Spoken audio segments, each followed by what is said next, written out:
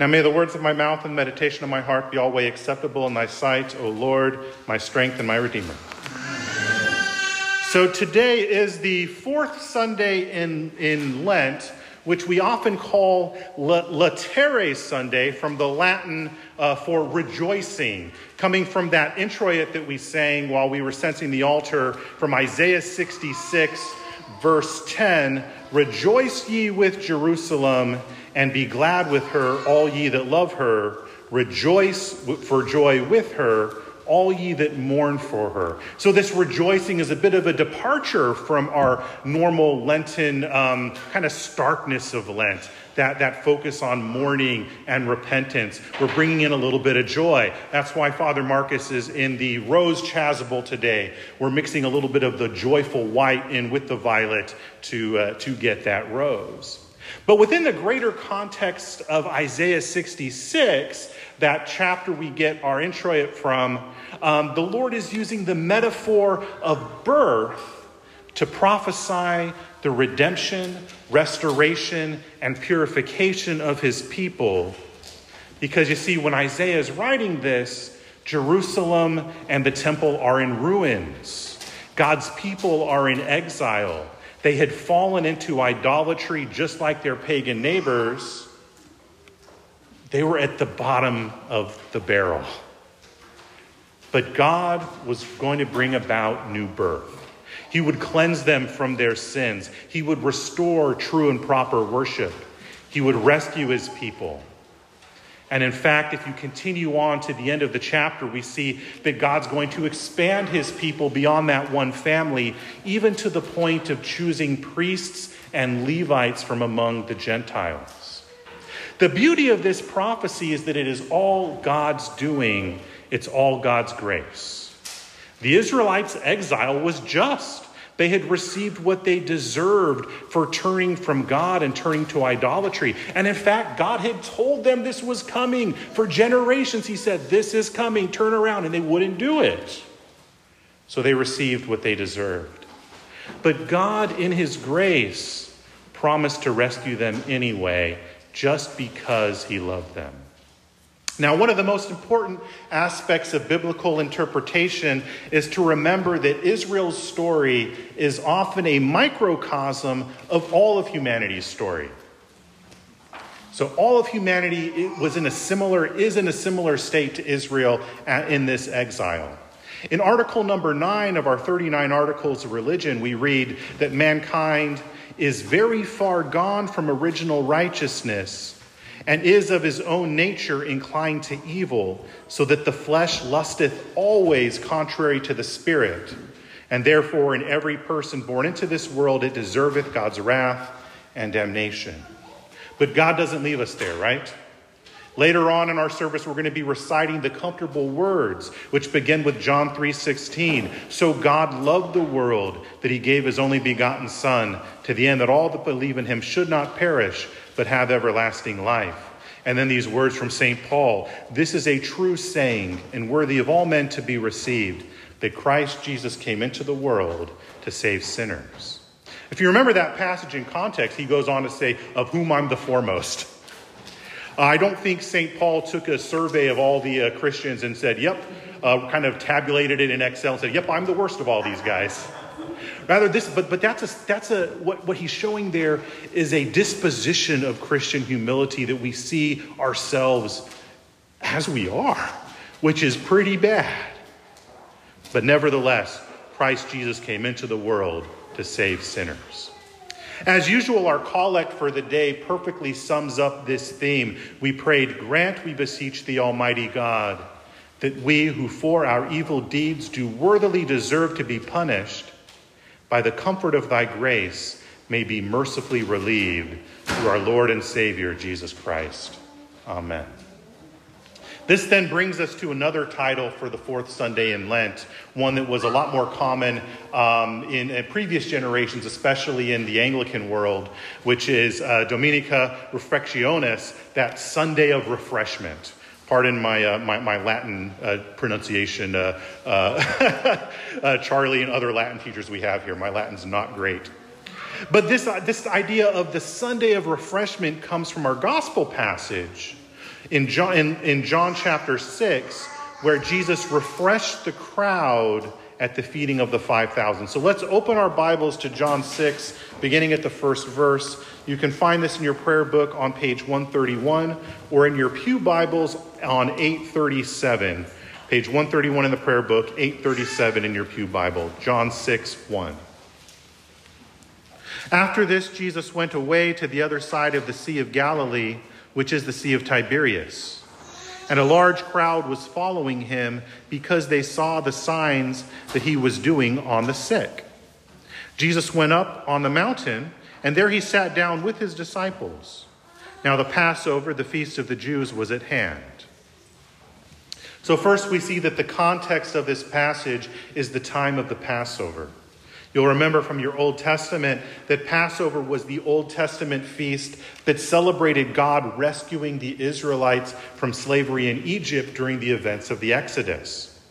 1 year from what's going on in our gospel, God was going to bring about another Exodus when he rescues his people from slavery to sin. And this time, God the Son himself would be the Passover lamb when our Lord Jesus Christ died on the cross and rose again on the third day. Now, 3 weeks from today, we're going to be celebrating those events when we remember the Last Supper on Maundy Thursday, the crucifixion on Good Friday, the harrowing of hell on Holy Saturday, and then, of course, the resurrection of our Lord on Easter Sunday. Today, we are just past the halfway point of Lent, and we get a foreshadowing of those things to come, a foreshadowing of what Jesus would do in the gospel, and then a foreshadowing of what we're going to be celebrating in just 3 weeks. So our violet of mourning, our violet of repentance, gets mixed with a little bit of that white of joy and celebration for this Rose Sunday. Now, of course, every Sunday is a mini Easter. And in fact, the reason Christians have historically worshipped on Sunday was to commemorate the resurrection of Jesus. This is also why the prayer book's ideal was always for us to celebrate the Lord's Supper every Sunday. The sacrament of the body and blood of the Lord is one of the means of grace whereby we participate in the new Passover. Now let's pick up in verse 5. Lifting up his eyes then, and seeing that a large crowd was coming toward him, Jesus said to Philip, "Where are we to buy bread so that these people may eat?" He said this to test him, for he himself knew what he would do. Philip answered him, 200 denarii, that is 200 days worth of payment, would not buy enough bread for each of them to get a little. One of his disciples, Andrew, Simon Peter's brother, said to him, "There is a boy here who has 5 barley loaves and 2 fish, but what are they for so many?" Jesus said, "Have the people sit down." Now there was much grass in the place, so the men sat down, about 5,000 in number. We see here Jesus testing the apostles with his question. And like God's testing of Abraham in Genesis, Jesus' testing of the apostles was there to strengthen their faith. He wasn't asking because he didn't know, right? The text says so. He knew what he was going to do. He was trying to test them. This testing of our faith is something that continues on to this day, right? And we're going to follow on in the apostles' example. Because despite the logistical nightmare of feeding 5,000 people, ultimately, the apostles do trust Jesus, and they do what he says. They set them all down in their groups so that they could be fed. A key aspect of faith, then, is obedience to God and trust in him, even when we have nothing but questions. I find myself reminded of driving in some of these dark hill country roads in this part of Texas late at night, when there's no lights on the road and all you have are your headlights. It doesn't show you the end of the road. It doesn't show you your whole journey, but you get enough to keep going, right? And if you've ever done that, you'll notice that a 30-minute trip in the hill country at night feels like an hour and a half because you just don't know where you're going. Or you know where you're going, you're kind of walking by faith, not by sight, right? You have just enough to see the next in the road and hopefully not run into that deer that's going to jump out in front of you. Faith often works the same way. Sometimes God does not show us the full journey, but he does give us enough to keep going. He gives us enough to obey him, to move to that next step. This is also an important part of our Lenten lessons. We fast and we pray so that we will rely more on God and less on ourselves. We learn to see God as the one who will provide, even when the situation seems impossible. We see that God is in control, even when all we have is questions. Let's pick up with verse 11. Jesus then took the loaves, and when he had given thanks, he distributed them to those who were seated. Also the fish, as much as they wanted. And when they had eaten their fill, he told the disciples, "Gather up the leftover fragments, that nothing may be lost." So they gathered them up and filled 12 baskets with fragments from the 5 barley loaves left by those who had eaten.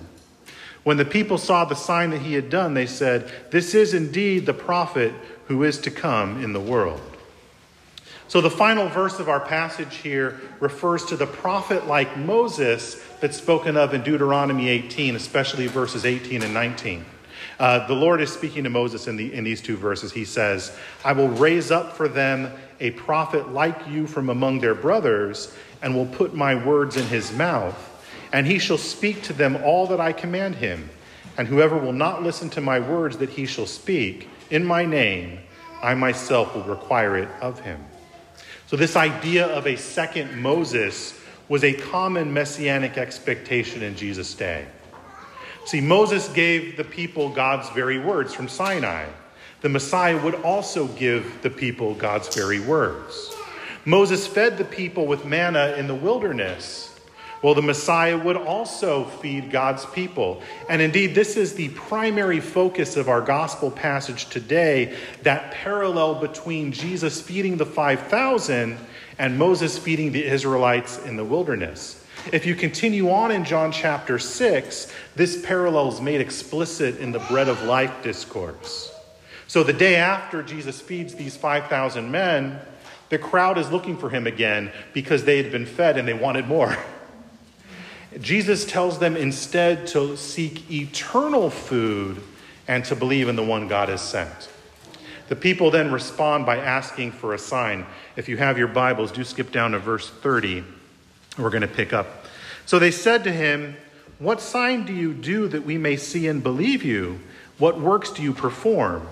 Our fathers ate manna in the wilderness. As it is written, he gave them bread from heaven to eat." Jesus then said to them, "Truly, truly, I say to you, it was not Moses who gave you bread from heaven, but my Father gives you the true bread from heaven. For the bread of God is he who comes down from heaven and gives life to the world." They said to him, "Sir, give us this bread always." Jesus said to them, "I am the bread of life. Whoever comes to me shall not hunger, and whoever believes in me shall never thirst." So not only is Jesus the new Moses, but he's also the new manna. He's the bread of life. If you continue even further in John chapter 6, you find that there is deep Eucharistic significance to this passage. This discussion between Jesus and those folks that were looking for him the next day, it goes on for pretty much the rest of the chapter, and it becomes one of those prime examples of St. John giving us layers and layers of his theology. He's very deep theologically, and kind of like an onion. The more you peel away, the more you find deep down. And this culminates then in verses 54 through 58, where Jesus says, verse 54, "Whoever feeds on my flesh," back up to 53. "So Jesus said to them, 'Truly, truly, I say to you, unless you eat the flesh of the Son of Man and drink his blood, you have no life in you. Whoever feeds on my flesh and drinks my blood has eternal life, and I will raise him up on the last day.